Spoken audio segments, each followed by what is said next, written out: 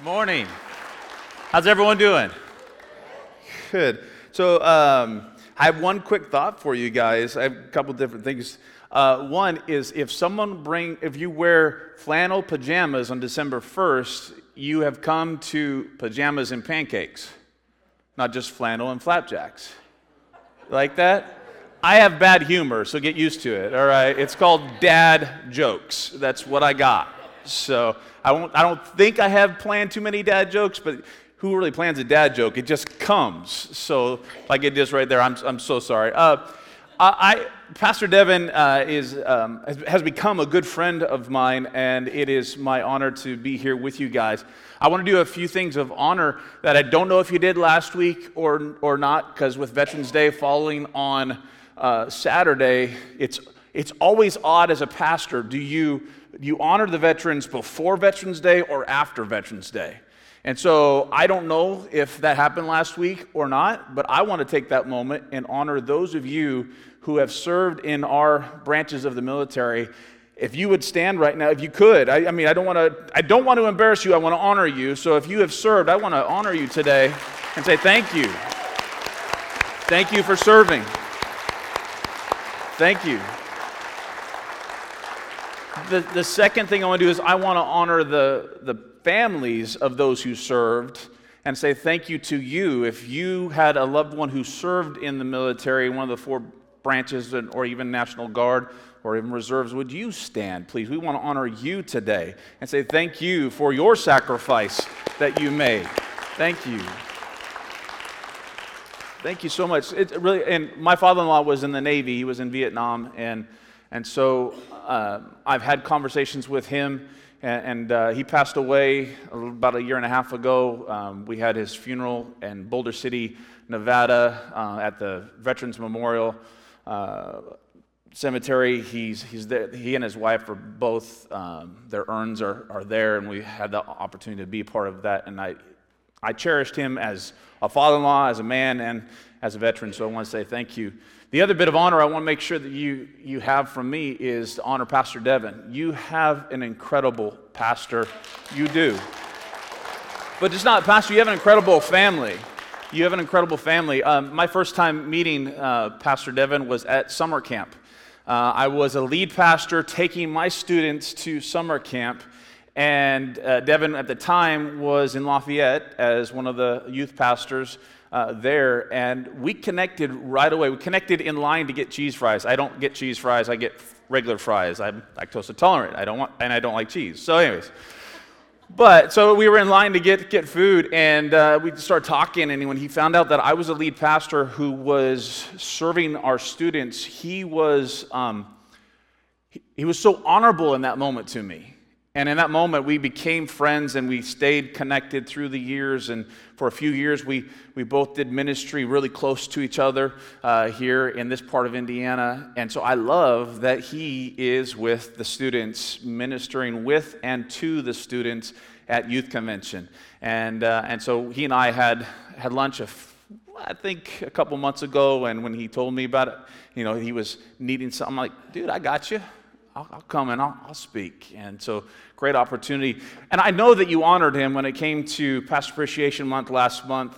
But as a former lead pastor of Indiana, I want to encourage you. I want to challenge you. I don't know if what you do and don't do when it comes to honoring him, but don't let it be 1 month out of the year. He is well deserving of honor every week, every month here at this church. But whether he deserves it or not, God wants us to give honor where honor is due. And so will you do that? Will you find ways to honor him and appreciate him all of the months of the year and not just in October? I was a lead pastor for 17 years, and I was a pastor for almost 25 years. And that month was special, but I'm going to tell you right now, what was more special was when something was done or some kind of love and honor and appreciation was given one of the other months out of the year. And I just want to encourage you with that. So honor Pastor Devin, honor Jenny and the boys, because it's hard being a pastor, it's hard being a pastor's kid, it's hard being a pastor's spouse. That's not easy stuff. That's difficult work. I am grateful that now that I am no longer a pastor, that my girls still go to church. It's one thing to go to church because your dad's the pastor. And it's another thing to go to church because you want to go to church. And so they are at church right now. My wife and my oldest are in a church in Fort Wayne. That's where we're currently attending a church ourselves. And so they're up there going to church. And then my youngest, she's serving in kids ministry at her church today. So I love that they have not stopped serving. Speaking of giving honor to my beautiful family, I don't have a picture, I'm so sorry. But my beautiful bride, Shammy, she and I have been married for 27 years, 28 in May. So we're very excited to celebrate that next step in our lives, and we'll just keep on going, right? She works in the Youth Ministry Events Department in the School of Theology and Ministry at Indiana Wesleyan University. If you have ever heard of Fusion or Never Too Young, a couple of conferences that happen there at Indiana Wesleyan, she's like the associate director of that. She makes all the back end stuff happen and does such a great job. She's also, they call her Mama Shammy there because she travels the country during the summer to visit the summer ministry teams that go minister at camps. And in fact, they have often brought one to at least one of the weeks at Lake Placid. And last year it so happened to be the week that I was there. So I love that she got to hang out with me for a day as well. Does a great job there. My girls, Bailey and Savannah, they're 21 and 18 years old. We are an empty nest. Yes. I love them to death, but I love being with my bride and just the two of us. It's very special. But we have a feeling they're coming back, at least for a little while.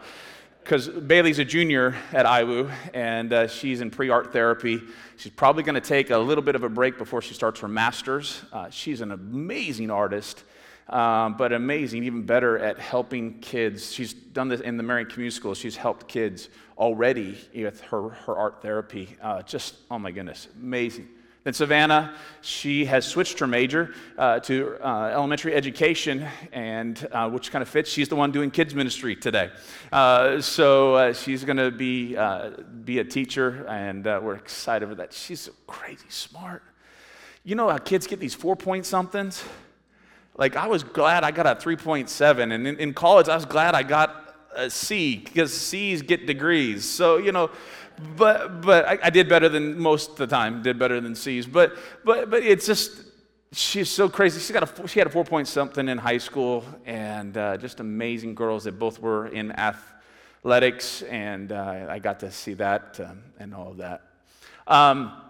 Just a little bit more about myself and my family, and it would be this, that we came from Las Vegas. We were youth pastors in Las Vegas for 7.5 years before making our way to Marion, Indiana. And we were lead pastors at New Life Community Church in Marion, Indiana for 17 years.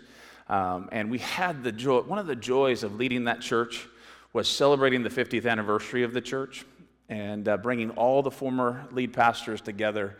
That was oh my goodness, I can't tell you. To celebrate the history. I'm a local historian of New Life Community Church in Grant County. I have read everything there is to read about the church that I got to pastor.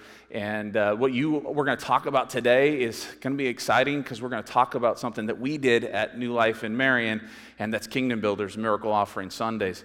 There's nothing better than that kind of day. There's very few things better than that kind of opportunity to give. And so I just want to take a few moments there. Hey, that's me. I actually grew up in Seattle. Seattle area. I am a Seahawks, Mariners, Huskies, everything Seattle fan. And so my Huskies won yesterday. I don't really care how they win, just win, baby. And so they're 10-0. So my Seahawks are 5-3. They're top of the division. And for those of you that are Colts fans, I am very proud of you today to be here because I know that right now they're playing. So please put your phone down. Stop looking at the score. Pay attention to what God wants to say. No, I'm just kidding. Okay. But I have gone to every single Seahawks game that has happened down in Indianapolis. So I've gotten a speaker so I could be at those games. And even the year we won the Super Bowl, one of the teams that beat us was the Indianapolis Colts. But we did win the Super Bowl that year anyway. So I am a diehard sports fan. I played football. I planned to go play college football. But then God had a different direction for my life. When I was 18, it was that year I was at Cedar Springs camp. I was a counselor of junior hires. On Wednesday night, God said, I want you to work with kids for the rest of your life. I'm like, what? no, I'm going to go play college football and I'm going to go get a degree in business administration and emphasis in marketing. And and so I'm like, what? I don't understand. And then on that Friday morning, the speaker said, I feel like I'm supposed to give my testimony. And he gives his testimony. He says, I was planning to go to college. And I was going to get a business degree in business administration with an emphasis in marketing. And then God called me into ministry. And I'm like, what? And so he's like, if any one of you counselors or students felt the call today, respond. And so I did. And so then I remember calling my football coach I was going to go play for, and he said to me, David, you need to do whatever God tells you to do. Wow, a college football coach, a secular university football coach telling you, do what God tells you to do. And because I did, my wife and I started dating that December. I would have been in a different part of the state. Who knows if we would have gotten together, or when we would have gotten together, all those kinds of things. And off we went. I've written one book. It's called Son of David, Drawing the King Out in Every Man. I mentioned it to one person. I just want to bring that up to you guys because you're wondering, what is he doing? He's not a pastor anymore, so what is he doing? I'm still an ordained minister of the Assemblies of God. I had an opportunity last October to go down to Tennessee and hang out with a friend of mine who was a youth pastor in Las Vegas with me and do what's called a Son of David weekend, where I got together with the men of their church and told and helped them see there's a king inside of them. And that's what my book, Son of David, Drawing the King Out in Every Man, it's premised off of this one thing. Then I'm going to get preaching, all right? The premise is this, that there are 3 men in the Bible who have ever called Son of David, given the title Son of David. Solomon is given the title of Son of David. That's an easy one, right? Because Solomon is the son of David. And then Jesus gets the title, and he gets the title of Son of David because he's the fulfillment of the covenant between God and King David.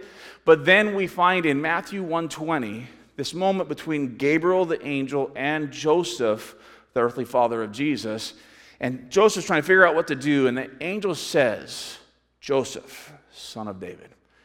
And it caught my attention one day. I'm like, why? Why does that happen? Why does God decide to wait 900 years to go from Solomon to Joseph before he uses the title again? And I realized that God needed a kingly, noble, godly man to lead and serve Mary and to raise and release Jesus into God's care one day.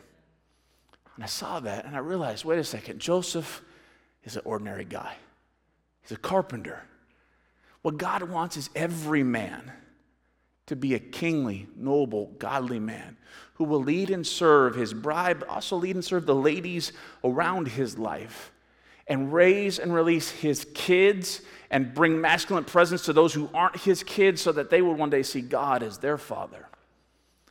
And so that's the journey. I wrote that book about 10 years ago, and I continue to go and speak at churches to have that opportunity, whether it's a men's breakfast, whether it's a weekend together, or however it may be. I've been talking to some of the Chi Alphas to help them in the journey as well. And so I've been writing my next couple of books in this process. My last Sunday was June 25th, so in this 4.5-month time, part of it has been writing these next books. One is the sequel to Son of David, because it's one thing to be anointed a king, it's another to be inaugurated a king.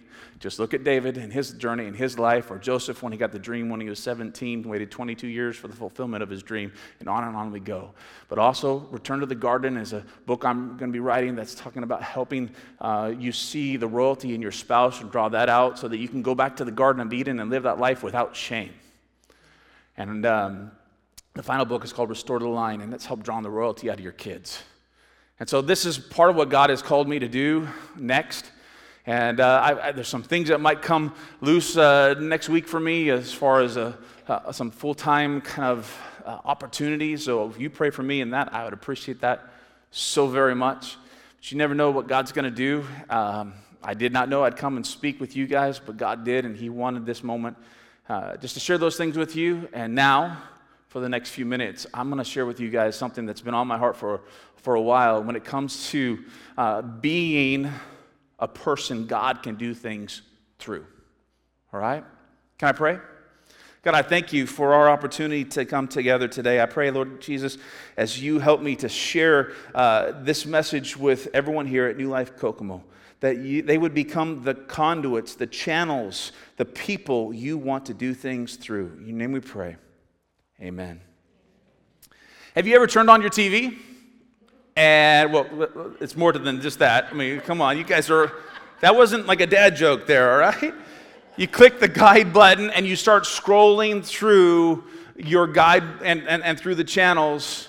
Or maybe you don't have cable, and so you don't have a guide that you go through. Maybe you are only streaming channels now.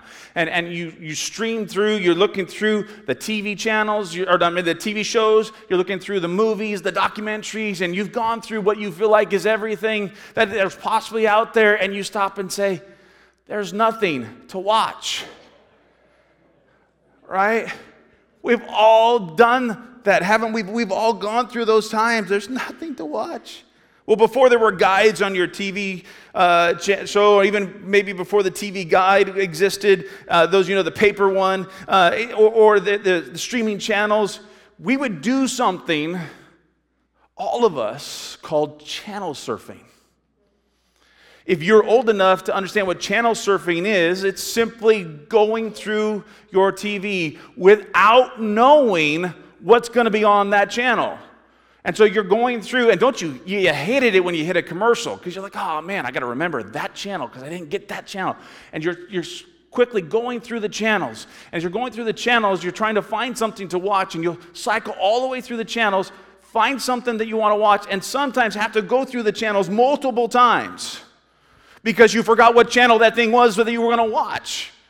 It's called channel surfing. What if I told you that I believe God does his own kind of channel surfing? That God is looking for people he wants to do things through. He is looking for people he can use in the way that he wants to use. I'm going to show you a verse that shows me that God does channel surfing. It's 2 Chronicles 16:9. It says, the eyes of the Lord search the whole earth in order to strengthen those whose hearts are fully committed to him.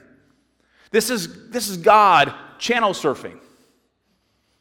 God is looking for someone he can do things through. Now, he says this to the king of Judah named King Asa. King Asa was ruling for 35 years at that point. And he was doing things God's way, and then he turned and started doing things his way when God said this to him. And so it sounds like to me like God was saying to King Asa, if you don't want to be my channel, if you don't want to be my conduit, if you don't want to be my person I can do things through, I'm going to go look for someone who will be. The truth is, God is always looking for conduits. God is always looking for someone who he can do things through. God is always looking for a conduit to use to bring his strength, his peace, his hope, his love, and yes, his resources to and through. Now, there's various words we can use for conduit. There's words like trench, or groove, or rut, or chutes, like as in chutes and ladders, slides. But these are different words. But I think my most favorite word to help you understand conduit is the word channel. I think channel is the best illustration that we can use here because it's not just a channel on your TV set. A channel is also a length of water wider than a strait that joins two larger areas of water, especially two seas. Now, probably the most famous channel is the English Channel. And if we had do we have that picture? Here's the English Channel. You can see it separates the Atlantic Ocean from the North Sea. And to put this in perspective, is the only way that the ocean waters of the Atlantic Ocean get to the North Sea is through the English Channel. Now, I'm going to give you some size perspectives for a second here that let you know that the North Sea is 185 times, the Atlantic Ocean is 185 times larger than the North Sea. But the Atlantic Ocean is 1,400 times, over 1,400 times larger than the English Channel. And the only way that the water flows from the Atlantic Ocean to the North Sea is through the English Channel. Do you know that, I don't know what France calls it in the United Kingdom, they don't call it the English Channel, they just call it the Channel. It's just the channel. We call it the English Channel, but it's the channel to them. The picture of the Atlantic making its way through the channel to the North Sea is the perfect image for you and me to grab a hold of today and always remember so we can understand our place in God's journey to get what He has to those He wants to get them to. Now, if we go back to the verse we read earlier, we've got to note the kind of person, the kind of channel God is looking for, all right? The kind of channel God is looking for is those whose hearts are fully committed to Him. And a channel is a person whose treasure is stored in heaven, because wherever our hearts are, so our treasure will be as well. Remember Jesus on the Sermon on the Mount in Matthew chapter 6, verse 21. Wherever your treasure is, there the desires of your heart will also be. Yet I know this is not an easy task. It's simple, but it's not easy. But if we were to look at ourselves as the channel, like the English channel, that we are the way that God gets His vastness, gets His resources, gets everything. But imagine for a second that the Atlantic Ocean is God, or imagine the North Sea is everybody else in the world, and you and I are the channel. We are the only way that God gets what is His to others. We are the channel. God is looking for those kinds of people right here, right now. So I want to give you an example of what being a channel for Jesus looks like, and having what God sends to us flow through us to others.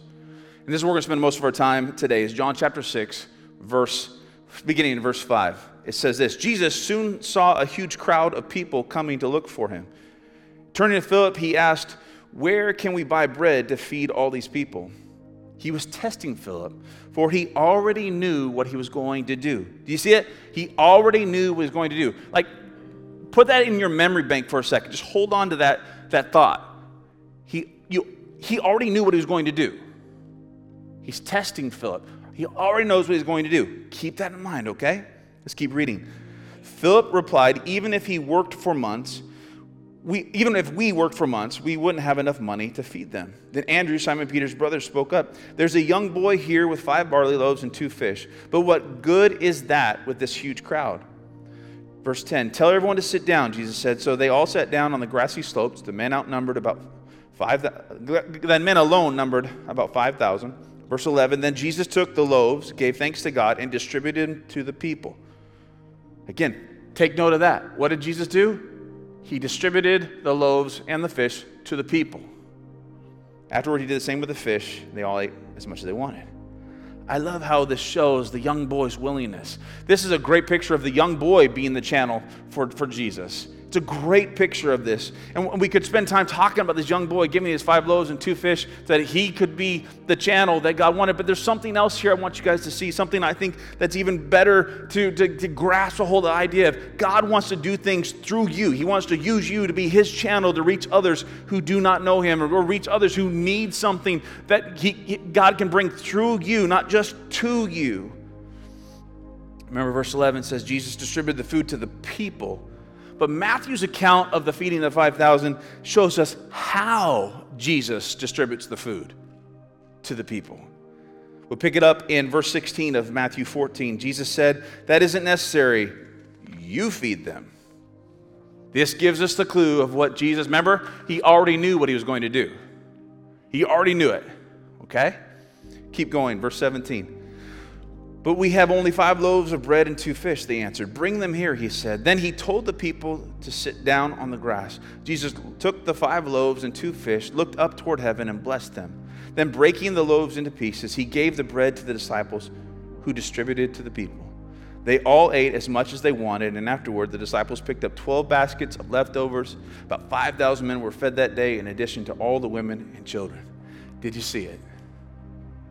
Did you see it? Did you see what Jesus did? Did you see what happened? I want to show you verse 18 and 19. We'll highlight a few things in these 2 verses that we see them again. To put verse 18 and 19, look at the first thing. He says, bring them here. Bring what here? Yeah, the loaves and the fish. So Jesus said, bring me the 5 loaves and 2 fish. He's saying, bring it to me. And then he blessed them, right? He blessed them, then he broke them, and then he gave them to who? To the disciples. And what did the disciples do? Distributed it to the people.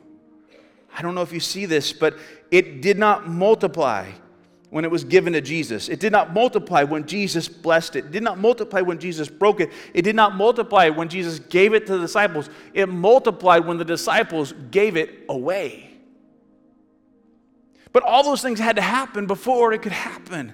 And so I want to take this last few moments and say these 3 things to help you understand. If you want to see you be the channel God uses, to be the person God can do things through. Because there's a verse in the Bible that says God can do all things through those who love Christ Jesus. And so think about that. He wants you to be that conduit. He's looking for you. He's looking for a person whose heart is fully committed to Him. He's looking for conduits. He's looking for channels. He's looking for people He can do things through. First thing is, it has to be given to Jesus before it can multiply. That's the first thing. It had to be given to Jesus before it could multiply. And so what we need to understand is that we will not have what we have multiplied in our hands. What we have will not and cannot be multiplied in our hands. It most definitely won't be multiplied in MasterCard's hands or Visa's hands, but it can be multiplied when it's placed into the Master's hands, in Jesus' hands. It's in Jesus' hands where the multiplication process begins. Not only is it given to Jesus before it can multiply, it has to be blessed before it can multiply. Can the government bless your money, your resources, who you are? No. Can the stock market bless you? Sometimes we feel like it can. Sometimes we feel like it can curse us too, right? Government, stock market, no. The only one who has the ability to bless what you have is Jesus. He's the only one who can bless it.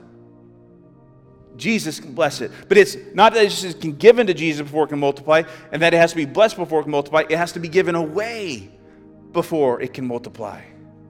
See, once Jesus blessed it, He broke it, and then He gave it to the disciples. Could you imagine if the disciples held on to those half loaves? Held on to those fish halves? Everyone would be staring. Well, what do we do now?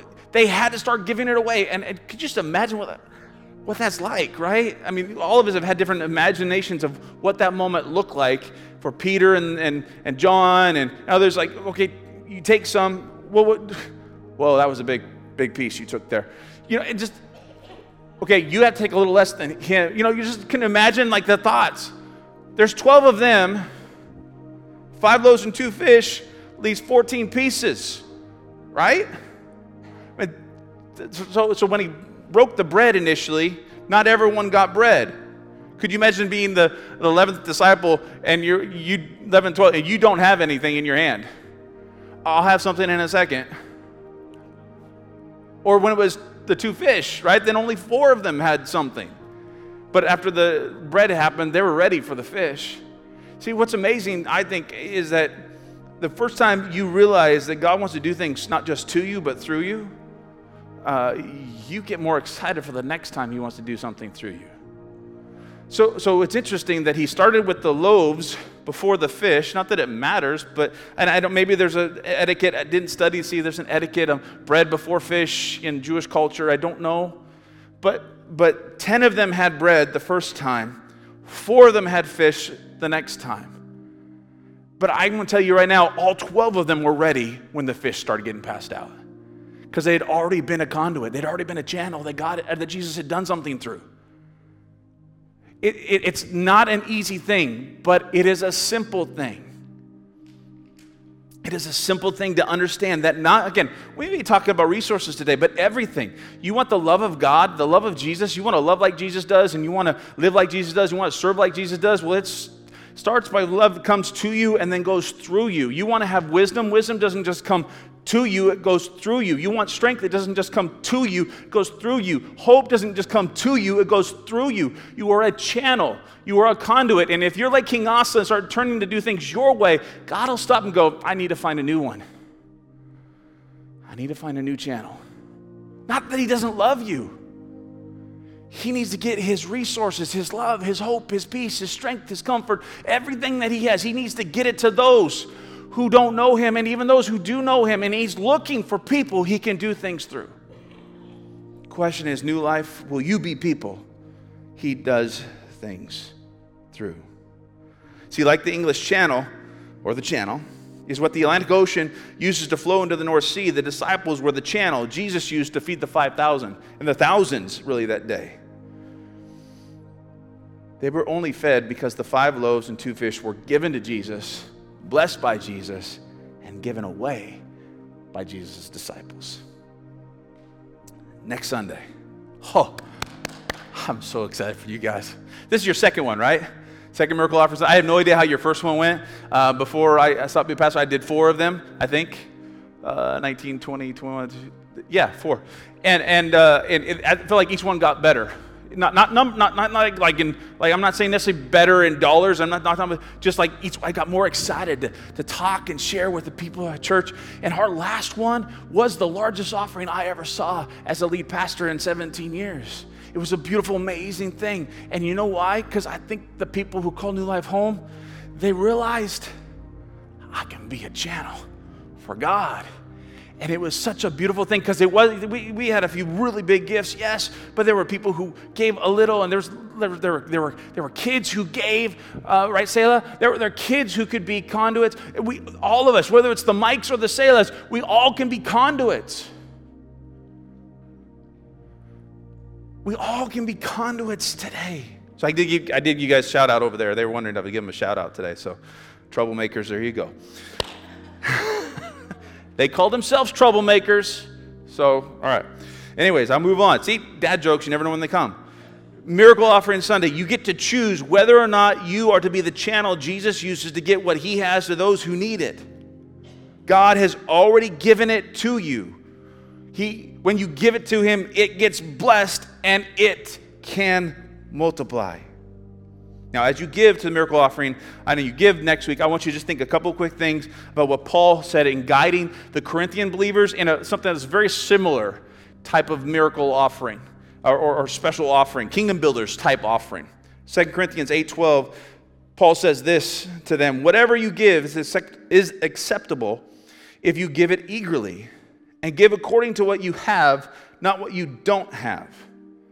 So I'm going to tell you, guys, the amount doesn't matter to God. Your heart does.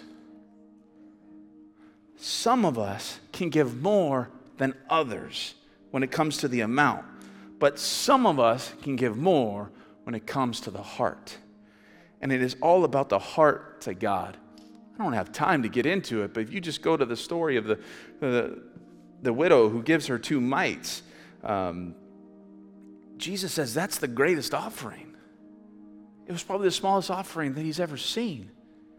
To him, it was the greatest because of her heart. Which leads us to 2 Corinthians 9:7. You must each decide where? In your heart. You must decide in your heart how much to give. Don't give reluctantly or response to pressure. For God loves a person who gives cheerfully. Paul calls this giving in 2 Corinthians 8 and 9, the ministry of giving. See, just as worship is a ministry, or serving in kids is a ministry, choosing to be a channel for God through giving is a ministry. In fact, this can happen each time we give, not just on a miracle offering Sunday. Every time we give away what we have been given by God, and we give it to God for God's purposes, it multiplies. It's a ministry of giving. And like 2 Chronicles 16:9 says, God is looking for those whose hearts are fully committed to him. Are you one of those hearts that's fully committed to him? Where you place your treasure, where you place your resources will show that to him, because it will show where your heart is. Now, being a channel for God's resources to flow through you so you can get those things he wants to others is an high honor, but it is a ton of fun. Which I give you this last image, and the image is surfing. I've never surfed. Done a little bit of boogie boarding, And yet, I remember I was on the beach in North Carolina, Wrightsville Beach this summer with my beautiful bride, and we're just hanging out, and we see these two kids learning to surf. And they're not doing a great job, but every time they got up, there were smiles on their faces. Even if they were only up for a second, they were up for just a second. They were smiling, and their parents were on the beach watching. They had instructors instructing them and stuff, and they're on the beach, and they're smiling. These kids hardly did any surfing in the beginning, and yet parents and them are thinking like they're professionals now because they're having a ton of fun surfing. Now, but if you were to watch professional surfers, right? If you were to watch professional surfers, it looks like, man, they got that down. They're doing all those things that they do. I don't know what they're all called, but right, they go through the tunnel of water. What are they thinking? And just all this stuff that they're doing. It looks so simple. It looks so easy to them because surfing has become second nature to them. Surfing is second nature to those who are professional surfers because they've been doing it so long. I want you to become people God can do things through. I want you to be a channel for God to get His resources to those who need it. How? Simple. Let being a channel for God become second nature for you. It will be hard work, but it will be a ton of fun. When you let it become second nature, it becomes simple. It will be like surfing the wave of giving and meeting the needs of those around you and being the channel of God's provision for those who need it, locally, globally, and in the future. Just like the disciples were for Jesus to the 5,000, and the English Channel is for the Atlantic to the North Sea, may you be the channel that God uses to work through to see the lives of those in the projects that are represented in your Kingdom Builders here in 2023 so that you could know that you were a channel God did things through. That is my challenge for you today. That is my hope for you today. Let's go. Let's do this. Let's be people God can do things through. Before the worship team comes well, they already came, but before they sing, you're so used to saying before they come and sing, but you guys did a great job. Before we do this last song, and you can make it as a response by coming to the front if you want, or just respond by what I'm going to ask you. I got a few questions, and the first question I always ask anytime I'm anywhere preaching, whether it was back in my church that I pastored, or in Tennessee last month, or even here today, this question I have for everyone here, first of all, is do you need Jesus? Are you here? And we all need Jesus. So, I mean, it's a Sunday school answer, Jesus. But do you need Jesus today? You've never given your life to Jesus, never given your heart over to Him. You never surrendered to Him because you can never be a conduit for Him, a channel for Him, a person He can do things through if He's not in you, if you haven't said yes to Him. And so that's my first question. Are you here, and do you want to say yes to Jesus? Do you need Jesus in your heart? In your life. The second thing would be this for those who do have Jesus in your heart. Do you want being a channel to become second nature? Are you here and say, you know what, I've been a channel before, but it's just not second nature. I feel like the kid who was surfing on that beach in North Carolina, and I get up and I fall, and realizing even then it can still be a ton of fun, but you want it to become more second nature. You want to become a professional when it comes to being a channel for Jesus. And maybe you're here, that's you. Maybe you're here and you say, I want more to flow through me to others. God, I'm not looking for more resources just to say that I got more in my checking account or my bank account, but I want more so more flows through me. I want not just more resources flow through me. I want more love to flow through me. I want more hope to flow through me. I want more strength. I want more wisdom. I want everything that you have to come to me so that it can flow through me. I want to be a channel for you. Maybe that's you. And my last one is your channel clogged? Or is it broken? I do not have time to get into that with you guys today. But for some of us, we can't be the channel because something has clogged inside or something has broken. And Jesus says, those who are brokenhearted, come to me. He heals the brokenhearted. He unplugs the clogged. And maybe that's you. You know Jesus is Lord and Savior. But the idea of being a channel, you know you're broken.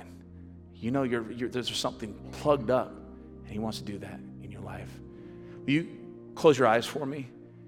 Just for this moment. I'm going to ask the question. I've asked 4 different things.